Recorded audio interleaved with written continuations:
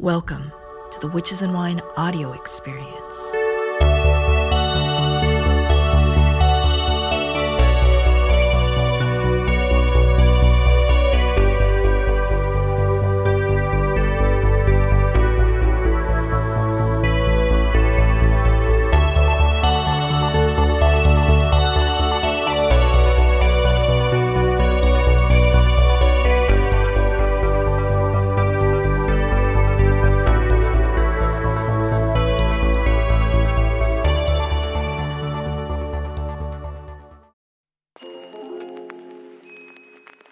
You can definitely incorporate geomantic figures and geomantic symbology and the algorithms of geomancy into most magical situations. It just takes a little bit of ingenuity for it. I never thought about geomantic magic for whatever reason. In my limited knowledge of geomancy, it was always just a yes or no, really balls-on accurate divination system, and that was it. That's really what my goal was for this ebook on geomantic magic, Secreti Geomantici, was not so much to say, here are the forms of geomantic magic you can do, but here are some examples of things you can experiment. Visualize a door with the figure that you're going to visualize emblazoned on the door.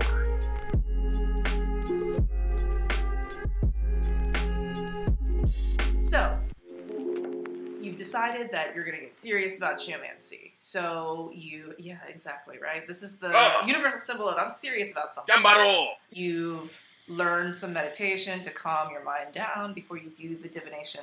You've also spent some time contemplating each of the figures. You recommend at least once a week, but I mean, ideally, like more frequently. And it takes about 4 months if you do a figure once a week. 3 months? 4 months? Yeah. 4 months, yeah. If you can, I recommend doing, again, one figure a day, maybe one figure every day of a week, if you can. And then maybe once you're finished with all 16 figures, go through them again. See what more you can add. Now that you've experienced all 16 individual worlds, what more can you pick up? And you could also do combinations of figures. So instead of just doing a path working for Tristitia or for Conjunctio, what about Puer plus Puella equals Conjunctio? What does that world of a reaction look like unto itself? That goes to 256 new doors to go through, which could take the better part of a year. Well, you know what? To me, that's the most challenging part. The figures individually, I get it. You know, like, I really get it. There's only 16, and they're pretty fucking clear. But it's when I'm looking at the right witness and the left witness and looking at the judge, and sometimes I'm just like, how did this happen? The witnesses look fine, and the judge is just like bad news. Would you imagine all 3 figures on the door that you're going to open? What I would do is have one figure emblazoned on the door first, and then the second figure, and then the light from both those figures mingling to form a third underneath. And then that way, on the door, you have all 3 figures. And so when you open the door, you're walking through the world of that specific combination. To give an astrological parallel, you could do a path working for Mars. Okay, simple enough. Imagine a door with a symbol for Mars on it. You could also do a symbol, a door for Mars in Aries. So you can really expand on any simple symbol by bringing it into the context of a second symbol, where combined they form one distinct force. It's like, if you're going to meet me in my own house, I'm going to act differently and treat you differently than if you meet me in the office, or you're going to meet me at a temple, or you're going to meet me at a bar. You'll see different faces of me, different aspects. It's still all me. But then, what's the context you meet me? You can get a good understanding of Puer, but if you want to know how Puer interacts with Puella, and why Conjunctio is the answer, you want that specific door. You recommend that before you do these contemplations, just fill your mind with as much, I guess, like left brain information about the figure. Just read a lot and just all that analytical stuff. First, fill your mind with that, and then you open the door and go more into the right brain. And the reason why I suggest doing that kind of preliminary study is your mind can't make connections if there's nothing to connect. Like, for instance, they did a study that you literally cannot visualize a face that you have not seen before. If your mind hasn't been exposed to even the basic knowledge, there's something to build on. And at that point, the mind really is just reaching out, and that can be dangerous and misleading. I really think that getting your ebook would be a great idea, even if you don't want to do geomantic magic. Just a third of the book is a great, like, not super beginner primer, but it's a really great sort of crash course on hermetic sort of correspondences in other systems. The first third is teaching you not so much about the geomancy, but sort of like the underpinnings. The cosmology, the worldview. The worldview. So when you get to the middle part, a part about the divination, you're ready. And then when you get to the ritual part, which is the last third, you're super ready. Let's say that I'm really into this guy, and I want to know, will he ask me out? Yes or no? So I create this chart, and it's not looking that great, right? It's not looking that great. What do I do if I want to start doing magic with that? So you have a need. I want John Doe to fall for me. I want John Doe to get his head between my thighs. How can I make this happen? Well, magic. I mean, magic has been used since we first started having thoughts. Yes, everyone wants to say, oh, magic should only be used for higher ends and elevation and ascension bullshit. Magic's been used for two things since the dawn of time: getting laid and getting paid. So you may as well follow suit. So there's absolutely ways to have people fall in love with you, or to find the right person to fall in love with you, which is arguably a better choice. But let's say, okay, so you have your heart set on one dude, to ask you out. Maybe you want the dude, maybe you just want to go out with the dude. Depends. Well, magic could be an option. So in that case, if the chart for will John Doe ask me out, if that chart isn't looking so good, drop another chart and say, can I use magic to get John Doe to ask me out? And then see how that works. Not just for geomantic magic, but for magic in general, it is absolutely necessary to do a preliminary divination for a ritual, except when it isn't. And I qualify that a lot because I want to be an upstanding, responsible magician and diviner and say, before you do any kind of ritual, you should do divination to see whether magic is called for. It is absolutely good, if not necessary, to have as much figured out from the get-go, again, so you can do the least amount of work as time goes on, the least net amount of work. Now, in saying that, I am a terrible hypocrite because I rarely do divination before ritual. But then again, the reason why that's the case for me is half the time I'm experimenting. And I don't know what a ritual will be like to begin with. I want to know what the effects are. And these are things that a divination reading can't necessarily tell you. Like, will this ritual work? Okay, sure, awesome. But what will it really be like? What will some of the effects be like? I really don't even know what to begin asking for that. The other cases when I wouldn't do divination before a ritual, if it's something so routine, and if my intuition's already screaming out that this thing needs to be done in this way, at that point, divination's kind of obviated by that. So, like, for instance, if I'm going to my Hermes shrine to, do a regular, standard, routine offering of wine and oil and prayer, nothing fancy, nothing special. Like, I know what I'm getting into. I know what my ends are. I've done it 1,000 times before. Hermes and I have a good relationship. There's nothing surprising there, so there's nothing really to ask about. But if I'm doing client work, where I can't afford to be wrong, where I can't afford to mess up, where I can't afford to have ritual not work, then absolutely I will do preliminary divination to see, should they bother paying for this ritual? Like, do they really need me to do magic for them on their behalf? Like, I'm not going to rip someone off and, say, oh, you need to give me $1,000 so I can do X, Y, Z for you, because clearly you need it when all they need is, like, a good bath. So, is magic necessary for them? And then, sometimes, am I the right one to help them? Sometimes, even if I have the right, skill set, if I have the right knowledge about the situation, I still may not be the right one to help them. That could happen. And then, will this ritual work for them? And if yes, okay. If no, okay, what else can we do instead? So it sounds like you may possibly draw up 4 or 5 different charts after the initial shield chart. I mean, in practice, I wouldn't, Mhm. because with enough skill and practice, you can kind of read all that into one chart. You know, will X happen? And then, can I use magic to do X? And then, if yes, then that chart will give you hints as to go this route, be aware of this, focus on this. You know, that can kind of all be read into the same chart. But if I really needed as much detail, yes, I would break it down to several charts. But that's so rare that I can't really think of an example off the top of my head where I had to do that. Okay, let's say that the original shield chart, the right witness was Huela, Okay. and the left witness was Rubeus, right? Okay. In this case, you have Quill right witness, Rubeus is left witness, and Via is the judge. Yeah. Okay, so Via's not necessarily bad, but It's heavy in it's change. heavy and change. It's unstable.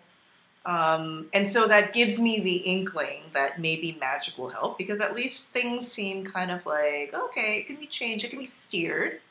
Yes, exactly. Now, if the judge was Carker, I would definitely do a chart to ask, should I do magic on this, right? Because Carker is like very stable. It's kind of like not a situation that can be changed easily. It depends. I mean, consider the Haitian Revolution. Where the slaves in Haiti were freed and they won their independence. They were literally in chains and they broke free of their slave masters and they became independent, both freedom as ex-slaves and freedom as a nation to themselves.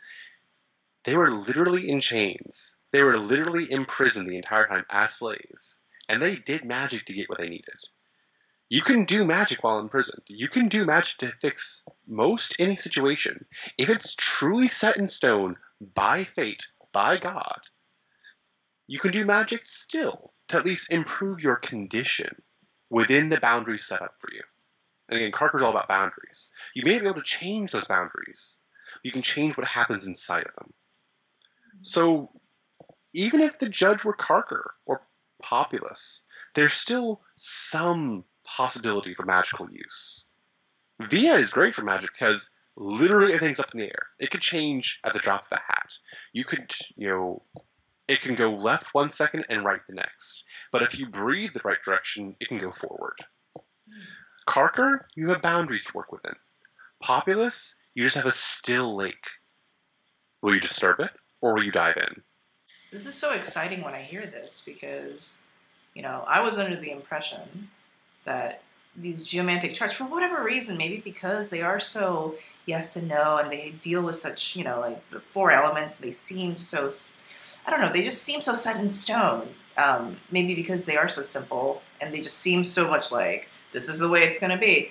But actually, you can create a chart 1 month and then do some magic, create the same sort of, use the same query the next month, and it may be radically different, correct? Absolutely. That can absolutely happen, yes. Because, for instance, if you're going to the doctor, let's say you have some kind of illness. You go to the doctor. The doctor will give you prognosis, literally foreknowledge, and saying, okay, well, as you are now, here's how things will progress. Here's what will happen to you. But if you take this set of treatments, here's a different prognosis with a different forecasting of what will happen to you. If you go with this treatment, here's a different prognosis. So it's the same underlying condition, but based on your actions having known what you know, that's the important thing. You can take different actions to change it. Sometimes people will do what they're going to do, regardless of what you do. Sometimes events are going to happen no matter what. But you can be at least you can be in a different state of readiness. If you do a reading, for instance, that say you're going to get robbed in a back alley, well, you can avoid going to back alleys. But fate may have it so that you have to end up in one for one reason or another. So you may carry a knife on you. But let's say you lose your knife or forget to bring your knife that day. Well, then you can have a spirit hang off your background who will at least be watching out for you and will let you know, hey, be careful, bring a friend with you. Or, hey, I know who that is. I'll let you know who that person is so you can file a police report and have them get caught and get your stuff back. If something has to happen, it has to happen. How it happens can be under your influence. Whether or not it has to happen. That's kind of the whole fate versus free will kind of distinction as I see it. I recall in the Iliad, the ancient Greek epic, there was a talk between, I want to say Aphrodite and Hephaestus, or Poseidon, I forget. I think it's Poseidon, who built the walls of Troy. And, the Iliad describes the Trojan War. And Troy was destined to fall. That was literally its fate. Troy was supposed to be conquered by the Greeks. And it was a 10-year-long siege. And Aphrodite, wanted Troy to survive. It had to end at some point. But Poseidon was the one who built the walls and fortifications for Troy. And he said, well, Aphrodite, if you had asked me, I would have made the fortifications last for 100 years instead of 10. It still had to fall, but they could at least live longer. That's the whole kind of, if it has to happen, it has to happen, but you get a say in how it happens. That's what I love about magic, and that's one of the reasons why, as a skeptic, I softened my stance. Because the fact that, there is a fatalism to a lot of skepticism as well, versus a magical worldview, there's so much more agency a person can have. It just has so many practical uses. To me, this is all very practical. Super duper practical. So, okay, you really want this guy, okay? Super, super practical, right? And then you make a chart that says, will magic work on this situation? Mm-hmm.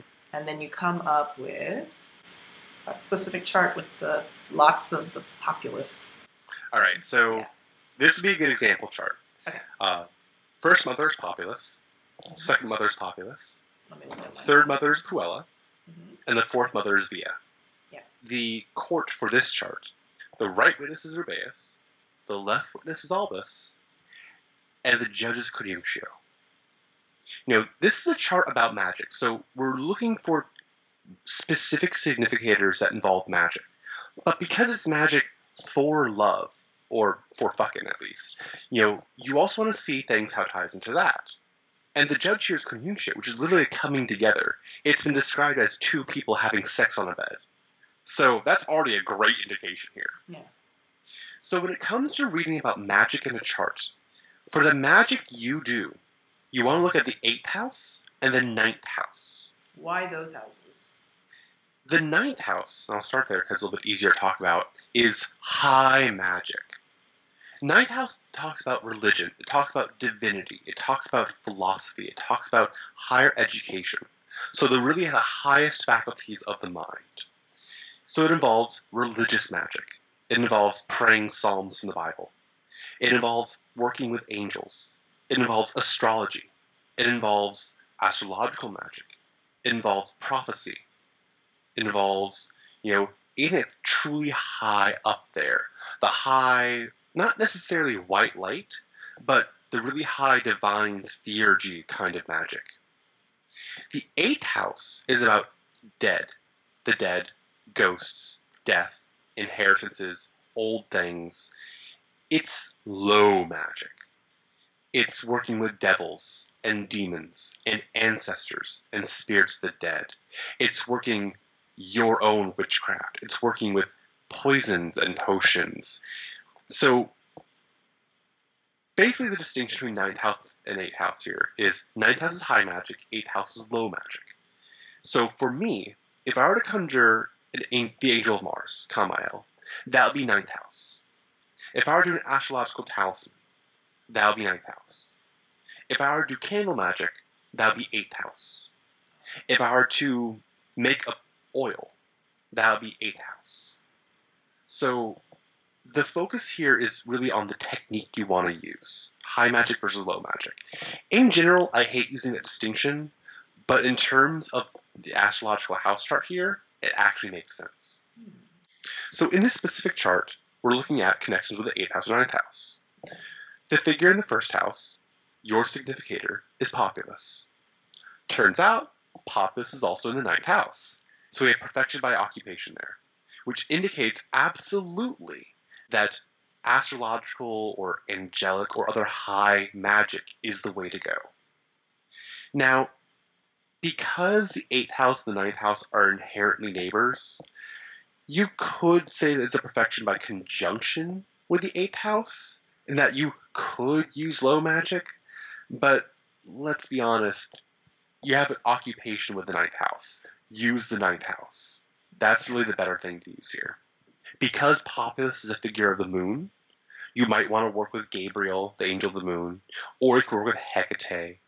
But because Populus is a figure specifically of the waxing and full moon, you'd probably want to do something around that time specifically, because there's so much lunar influence in this chart. So Gabriel, for perhaps getting into his dreams, or, making him feel comfortable around you, or just wearing lavender, that nice lavender perfume. Maybe something sheer next time you see him. Glamour work is really a vital kind of magic, making you look nicer. Not necessarily prettier, but more there for him. I see that Populus, it is in house 2, house 9, and house 12. So it's kind of all over the place here. Yeah, lots of lunar influence in this chart too. Right. And solar influence as well. Because if you are the first house, and then John Doe will be the 7th house. Mm-hmm. In this chart, John Doe will be represented by Fortuna Major. Fortuna Major is also in house 8 and in house 5. So not only is John Doe already looking for sex, the house 5 connections, at least for you at least, but he also has a connection with magic, which indicates he could be involved some way in the woogity woogity woo woo stuff. And thus, because he's already neighboring your significator through house 8 and 9, you have an even stronger indication that magic you do is going to more easily reach him. Plus the inherent duality of the sun and the moon coming together. And as the judge here is conjunctio, coming together, so many good indications start that magic absolutely would be the way to work. I am a little bit curious about what it means that Populus is in house 12. Because in the book, it talks about house 12 being the house of curses. Yes. So, in general, about the magic you do, you want to look at house 8 and house 9. House 6 is the magic that other people do for you on your behalf. Because house 6 involves employees, it involves servants, it involves people doing things to you as a service. So, for instance, if you were to hire me to do a ritual for you, the magic involved here would be house 6 because you're not doing magic. You're hiring me as an employee to do magic for you. The opposite of that is house 12, magic done against you. So it is curses, it is crosses, it is hexes, it is the magical problems you get into. And if you look in traditional literature, you'll see that they talk explicitly about witchcraft and curses being associated with house 12, along with poisoners and betrayers. Oh dear. Because what is house 12? If you are house 1, okay, you're in house 1, the stuff right in front of you, in this case my wine, is house 2. Because 2 follows 1. 1 faces 2. That means house 12 is behind you. It's what you can't see. It's the stuff going on behind your back in the shadows. And the moon has a whole dark side. So it's not necessarily a bad thing here. Because Populus is both in house 1, house 2, and house 12, basically you got all your bases covered, and you have eyes both in the front and the back of your head. But it also indicates that you need to watch out for the illusions you put off, because you could be ensnared in your own illusions. Case in point, you're talking about love magic here. And love magic has a danger if you're going after a specific person. You could become obsessed with the person. They could become obsessed over you, but you could just easily obsess with the person as well. And that's a major danger. Maybe John Doe's a douchebag, but you can't get over him. that could be a backfire that House 12 could indicate. You get lost in the confusion obsession. Could it also literally mean that he has like 20 different like baby mamas who are trying to actively do magic against you? I wouldn't necessarily say that, because I would look to his House 5, which would be your House 11. You rotate the chart. And here it's Albus, which isn't a big deal. If anything, he's probably sterile or is already past child interest in children, or just doesn't have interest in children. So, okay. This chart seems to indicate magic, yes. Yes. High magic, yes. The judge seems to be yes. Yes. But why is there Albus in the left witness? This is what I mean about the witnesses and the judge combination, totally throwing me off. I get the right witness, right? You want to hook up, fine. But then the future is going to be this very Dr. Spock sort of energy with Albus. How does that make, what is it, conjunctio? I say conjunctio except for classical Latin pronunciation, but you can say conjunctio just fine. Mm-hmm. How does that make that? So you could interpret, my right witness, the judge, and left witness as past, present, future. Or me, them interaction. Mm-hmm. And them, in this case, isn't necessarily John Doe. It's whatever you're facing. Mm-hmm. And remember, this chart's about magic. So what is the magical reality facing you? So here we have Albus, which is a figure of coolness, a figure of calmness, a figure of really wizened experience. White, pure, cool. But look at the house chart. Look at what's already telling you. You have Populus, the full moon, the full white, pure moon, a figure of stability and calmness and inertia, in House 9, house of religious, divine, compassionate but without passion magic. So, praying the Bible, or, working with angelic magic. Very high, lofty, calm, cool things. That's already involving with the large, full white moon. All that is also Albus. Albus is coolness and purity. You want to work pure, cool magic. So in this case, it's really reflecting the same thing. And I guess that just comes with experience and intuition that you would be able to make that connection, right? It does take intuition, and also takes, again, correspondences. Knowing how things connect. Even if you're not trying to get from my left foot to Thoth, you can still make certain connections that, if they don't necessarily connect, they can reflect. And knowing that Albus is also a figure of Mercury, which is the planet of magic. Knowing that Conjunctio is also Mercury ruled. Magic's being strongly indicated here. Along with the perfection of Populus from House 1 to House 9, reflecting cool, elevated forms of magical working. And then you mentioned in your book, the ritual itself would be House 10? Kind of. So the reason why I'd say ritual is House 10 is because in a medical chart, if House 6 is the illness you're going through, and House 7 is the doctor you're seeing, House 10 is the regimen prescribed for you to follow. It's the treatment for the disease. So in that sense, I associate House 10 with the ritual, because it's the treatment for the thing you're trying to fix. But really, you could also read that into House 8 and 9, depending on what connects, or what perfects, rather, with House 1. If neither of them perfect, then maybe you can't do magic. Maybe you need to have someone else do magic for you on your behalf. Or maybe you just need to find a more mundane way about going about things. It depends. So, let's say that you get this chart of, will magic work? And it says, yes, it will. You're excited. Yes. What do you do next? Well, knowing that magic works, I could take the advice implied by the chart to go with lunar high magic, or I can just start doing whatever. Knowing that magic works, that's all I really needed to know. So then I just do magic. If I have a specific ritual in mind, that I was strongly inclined to do, I do it.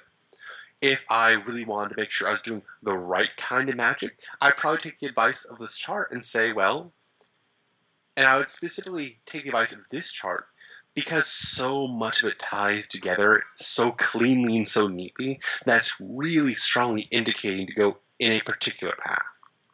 But if I didn't get that kind of, consistency in such a chart, if I just got a simple yes with little else to go on, then I'd look through my books. I'd say, I feel like this ritual today. Let's do this ritual. And then I'd go ahead and do it. Your book talks about making sigils with geometric figures. And I think a lot of people, they're really comfortable doing that first, making sigils. And so if you wanted to do that, which sigil would you make? How would you do that entire process for this chart? So I actually am not a big fan of using geometric sigils, but they are a staple of geometric magic. And the way you make a geometric sigil is you literally just play connect the dots. Like, you have the dots of a figure of geomancy, make a picture from the dots. So, like, connect the lines, maybe make a circle or a square or, a Y. It's really simple. And there's a well-known set of pre-made geometric sigils that you can find in Cornelius Agrippa and Barrett's The Magus and John Michael Greer's Art Practice of Geomancy and any other number of texts. So, they're well-known. Or you can make up your own. Do what you want. And you're not really doing that much special. You're just making more of a symbol rather than a proper geometric figure. So instead of a series of dots, you have a letter shape, almost, if you will. And then you use that as any other glyph. Like you'd use the symbol for Mars, for a Mars talisman. You use a symbol for Aries, for an Aries talisman. One of the interesting things, though, about the geometric sigils is that you can connect the dots in any number of ways. So you can have 10 different sigils for a single figure, and it all be the same figure, but with different sigils. So, for instance, knowing that the Kabbalistic number of Mars is 5, you could have 5 candles, each engraved with a different symbol for Puer. That's one way of going out doing that. I know Dr. Al Cummins, who's also another awesome geomancer, he experiments using the individual sigils as separate entities unto themselves. Like, I've seen him do candle working where he's doing an acquisition working, gain, where he has 6 candles, 2, 1, 2, 1. And each candle will have a different sigil of acquisition on it. Would you use the populace, or would you use the conjunctio? I can't even say that word. Just say how you can. Yeah. Conjunctio. Yeah, conjunctio. Would you use a sigil for populace or conjunctio if you wanted to create sigils? Would you want to lock in that conjunctio, or would you want to work more with that populace, that full moon energy? That's a good question. I mean, my main goal is to get with John Doe in this case. Yes. I would probably use conjunctio in this case, because I want to get together with him. And conjunctio is conjunctions coming together. But I'd probably flavor that with a couple of lunar things. Like, I do it under the light of a full moon. I'd probably use sensuous, good-feeling, relaxing smells. Wear nice robes. Nice, sleepy things that put people at ease. For the end result of bringing John Doe closer to me so I can get together with him, I want to put him at ease so he can open up to me. We can talk and share things and just relax together. That's the kind of approach I would take. So I would probably use conjunctio, in this case, as a sigil. Amplified by the power of the moon. Perhaps pick a full moon on a Wednesday, or Monday or Wednesday, day of the moon or day of Mercury. Perhaps hour of the moon, day of Mercury, or hour of Mercury and day of the moon, some combination thereof. And then see what goes from there. I mean, you could actually make the sigil, and after you make the sigil, you could probably put another thing on top of it, which is using the mudras, the hand symbols. Yes. Right? Yes. I feel like I'm throwing gang signs right now. But I know, right? Al and I talked about that before. Basically, yeah.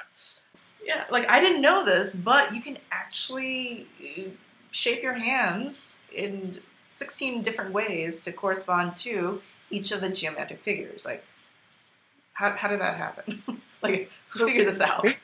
So, palm reading's always been an ancient art. And they've always associated, different planets and elements and whatever with different parts of the hand. And I had the idea of, basically representing the 4 fingers as the 4 lines of a geometric figure. Fire, air, water, earth. If the finger is long, then you have 2 points. Your hand is open. It can accept things. It can, give things. But if the finger is pressed down to the palm, then it's closed. You have 1 point. So, for instance, the open palm will be populous because you have even, even, even, even, all open.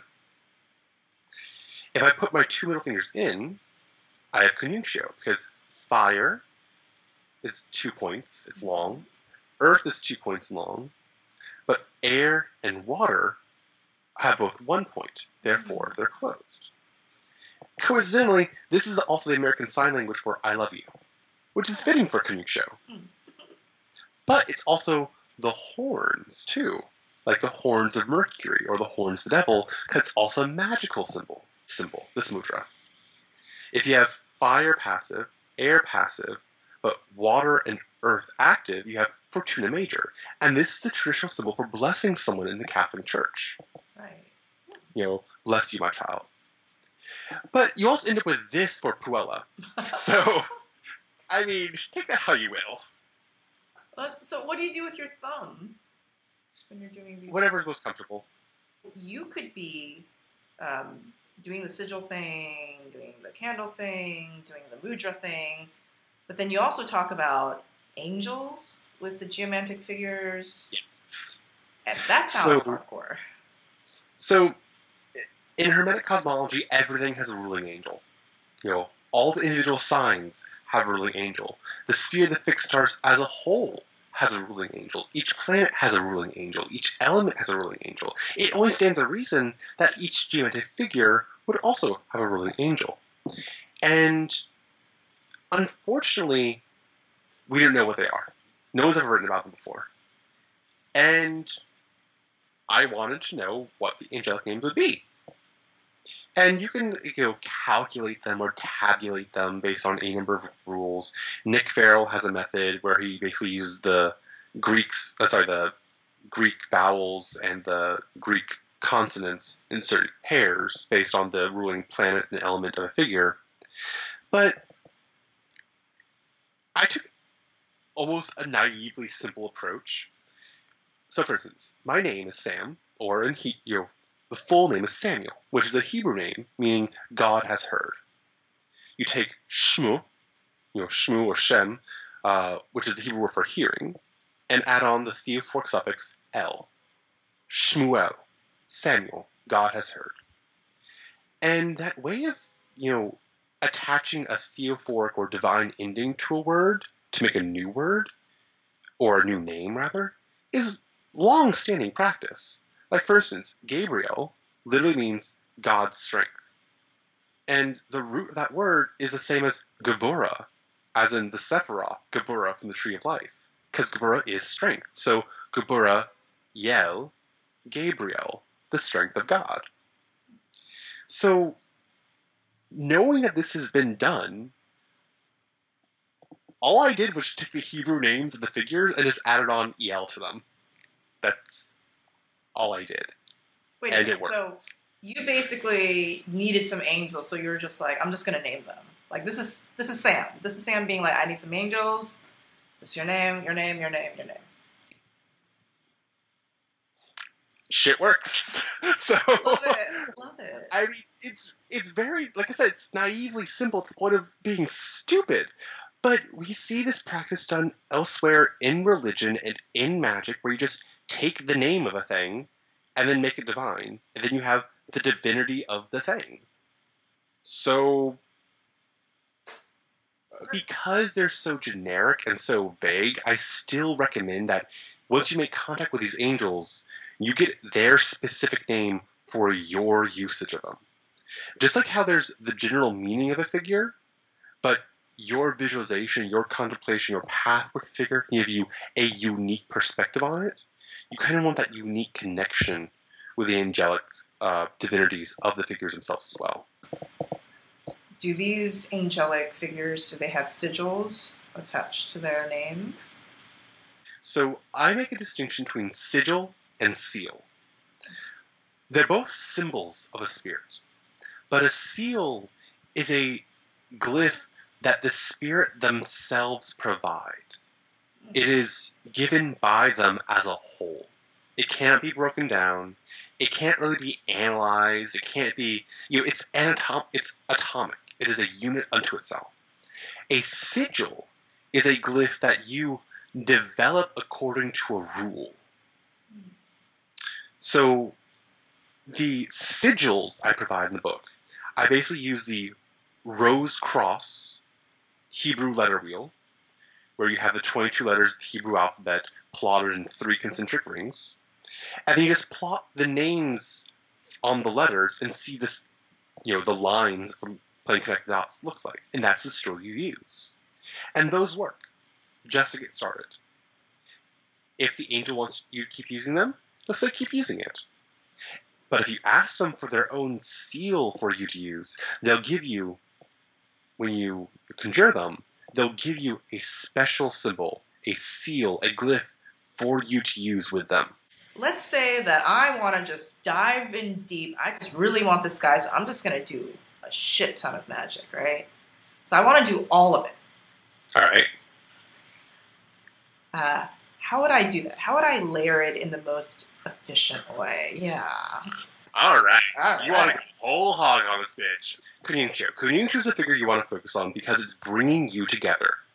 You're bringing you together and bringing you together. So I would say get 6 candles. Mm-hmm. Have a sigil of Kunyunchu on each candle.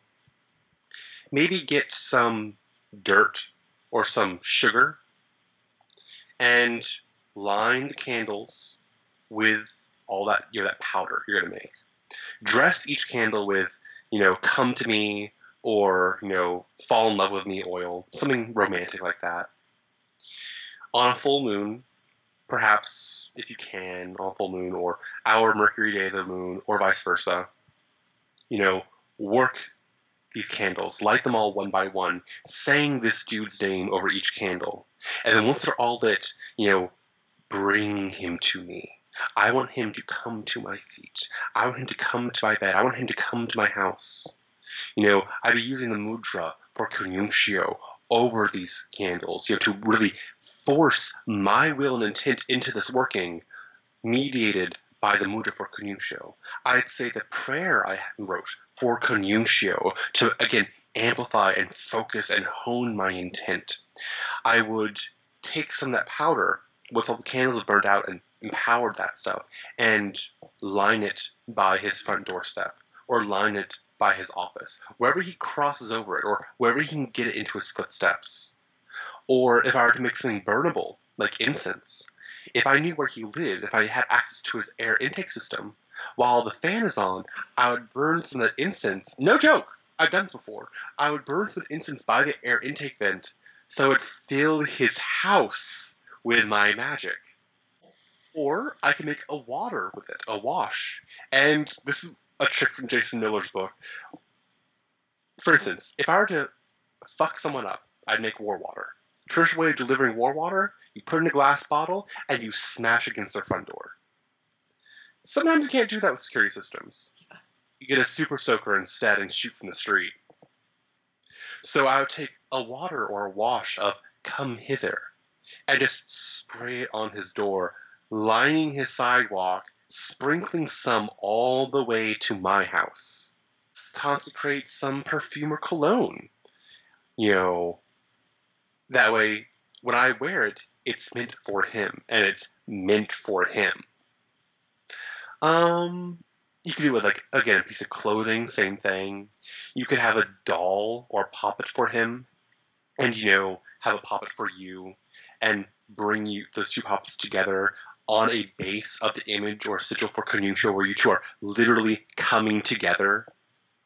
Lots of ways. Gosh, so many possibilities you could do. Talking to Balthazar about it, and he was just like, sometimes you just gotta have a light touch when you do magic. It's fair. I mean, sometimes if you overdo it, you're going to blow things up. Yeah. Or if you overdo love working, you become obsessed with someone.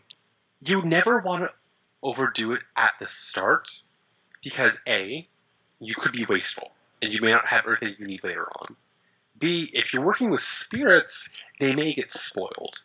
And the next time you work with them, they're going to expect as much. And if you don't bring as much, they're like, what's the deal? But also, why waste so much time and energy up front when a little bit will do? Try a little bit, then try a little bit more, then try a little bit more.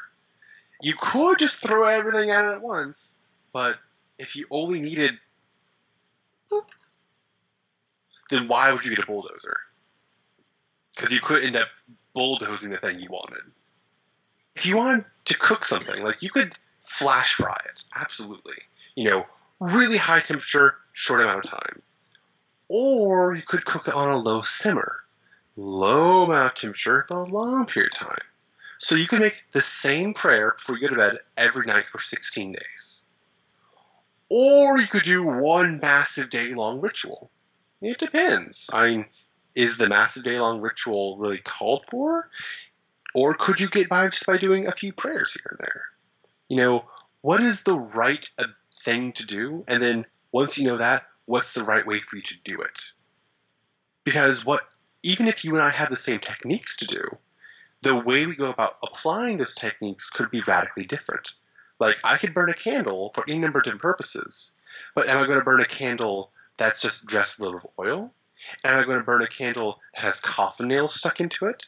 Am I going to burn a painted candle? Am I going to burn a white candle? Am I going to burn one candle? Am I going to burn 10 candles? It depends. It's all candle magic. But do I really need to use 10 candles? Do I really need to waste those coffin nails? Or can I just get by with a touch of oil? It depends.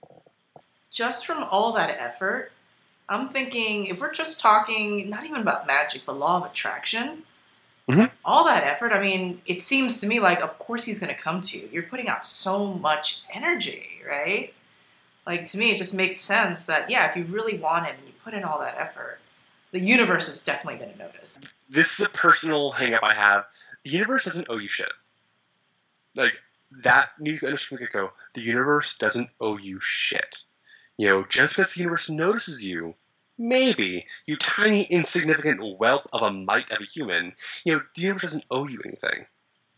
What you want to have happen is to have John Doe owe you something. You want him to owe you something. You want him to notice. You want him to feel the energy you're putting out. The universe is going to do what the universe does. The universe doesn't give a shit about humanity. That's our job, is to make things matter for us down here. We are the kings and queens and rulers of our world. This is our world. We rule this world. We need to make the world obey us. We don't want the world to give us anything by asking nicely. No. We make our world obey us because we rule it. That's what magic is for. Magic is for assessing your dominance and your rulership over your world. Issue your edict and make it behave accordingly. That's what magic is for. My ebook does lay out a lot of these techniques. I want it to be the start of a conversation. I don't want this book to be the be-all, end-all reference for geomantic magic. I want it to be the start of people thinking about, how else can I do magic? How else can I do my magic that I'm already comfortable with and extend it using geometric figures? How can I incorporate the figures into what I already do? Or how can I come up with something that's novel and new, but may fit in with something else? What has been your experience in terms of the outcome of doing geomantic magic? Shit works. Shit's awesome. There's definitely a buzz I get from doing magic in general. Mm-hmm. And depending on what exactly is I'm doing, I'll get different kinds of buzzes. And there's definitely a buzz with doing geomantic magic. But for me, it hits harder here for me. If I don't feel a buzz, it's probably not working. That's my rule of thumb. Sometimes it does, and I'm just not aware of it. Maybe I'm just not attuned right that day. But geomancy for me, because we are made of the 4 elements, you can work elemental magic. You can work with fire. You can work with air. But when you're working with geomancy, you're really working with the state of the cosmos and of the bodies that are in the cosmos themselves. You're really changing the state of your own body. And if you're not careful, you will disrupt your body. Like, for instance, if you do too much fire working, you're going to have an increase in choler or yellow bile. You'll get fevers. You'll get angry. You'll get testy. If you work too much with water, and I don't work well with water, like I have a natural imbalance away from water. So for a long time, whenever I did a working with water, I would invariably get sick with a cold every single damn time. Because you're working with water, so you're bringing in phlegm, the watery humor. And those are just single individual elements. With a geomantic figure, you're working with a full state of manifestation unto itself. And if you're not careful, you can make yourself into that state. What's a good story of times where you used geomantic magic and the results were like, whoa? I would say my engagement with my husband. I consecrated our rings that I had custom made for us by a silversmith friend of mine, Raven Ortheveld. And I consecrated them with a specific intent for how our engagement, like how our celebration was going to go. Because we already were engaged at that point, but I just finally managed to get rings for the event, which managed to be our wedding rings as well. And I consecrated them with a geomantic candle ritual. Pretty simple. I was still, experiencing a lot of things with geomancy, for a specific end, for a special thing that happened. And it happened. And I augmented it by using green candles, because green is the color of Venus. And I was using, the symbol Puella for a pleasant, happy time, just nice receptivity, nice feelings, good feelings, pleasantness, Libra, yay, all that nice stuff. The engagement situation was going to happen, but I made sure it happened a special way. You made sure the ship was steered a certain way. Yes. Ooh.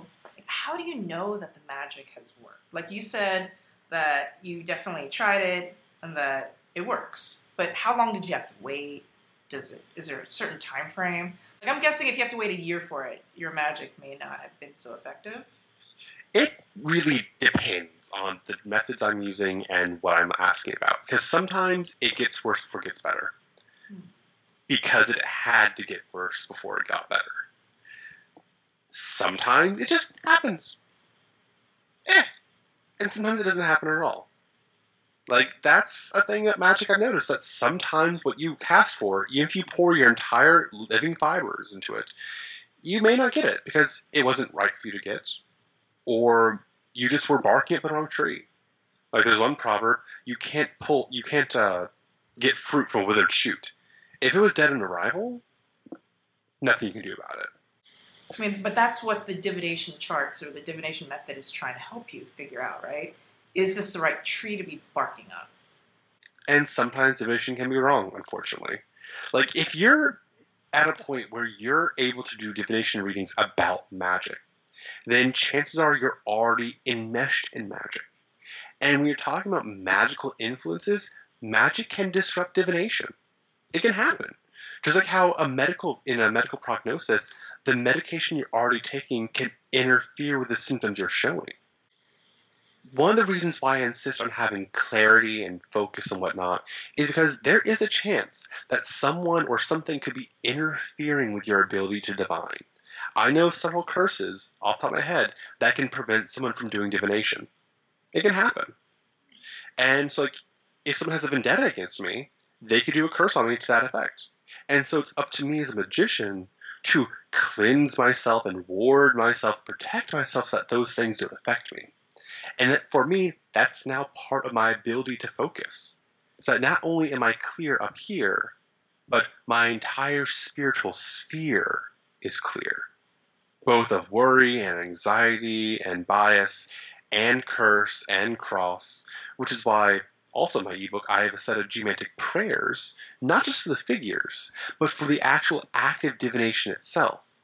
It's a 70, 80 page ebook, and it's super affordable. I think it's under $18, right? It's like $16, $18. $16. Mm-hmm. And again, the first third of it is a great sort of review of the Hermetic sort of way of thinking.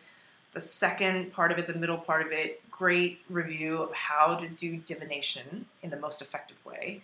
And the last third are just instructions. Like, you don't even have to be worried about, am I doing it? It's laid out. How, what do you say? What do you do? What are the, the gang signs, the sort of mudras that you have to do for all that sort of magic. So, I mean, I really enjoyed this ebook. After reading it, I was just like, oh my God, I had no idea, I'm glad. Yeah, mind blown and also expanded, right?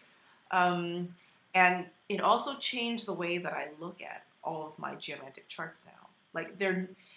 I always knew that you can change your future. I always knew that divination isn't set in stone. And yet when a system is just about divination, it's easy to forget that. Mm-hmm. But now that there's a magical system that you've sort of compiled together to put on top of that, I look at the chart and now I'm just like, okay, I see in this figure water's weak, but I want there to be more water because that may change this and that may change that, especially when I look at the witnesses, in the chart. So now my mind, it just defaults. And I, looked at 2 or 3 charts yesterday, and before I was just like, oh, this is just the way it is. It was just a subconscious thing. But then I was just like, oh, this figure, there's only 1 dot or 2 dots here, but it could turn to 1 dot. It could be like this. It could be like that. So it's kind of like it changes the way that you think in a subtle way. On my blog, there's the Geomantia posts, the 16 posts I wrote back in 2014. And I actually have essentially my meditations, what I saw when I did my path working on those posts. But I mean, again, that's just my personal experience of those worlds. It really is dependent on you. It's so individualized, and I don't like the idea of predisposing someone to the same set of experiences that I had just because I had them. They have their own experiences to make. And this whole point of visualization meditation is for them to develop their own connection with the figures. So I'd want them to have the most meaningful experience that they can possibly get. Yeah, so guys, tell us in the comments below about your opinion about geomantic magic, from what you've heard. I'm sure that a lot of you, this is a totally new topic. It was for me. But how excited are you to learn more about it? And the answer is yes, I'm super excited. Absolutely, you should be. Everyone should be. Everyone should be. And also, if you have been creating charts, or, if you have any sort of questions whatsoever, I love to check my comments, so just leave them down below. It's always such a pleasure talking to you. I finished more than half my glass of wine. I mean, come on. Get in your ball. I know, seriously.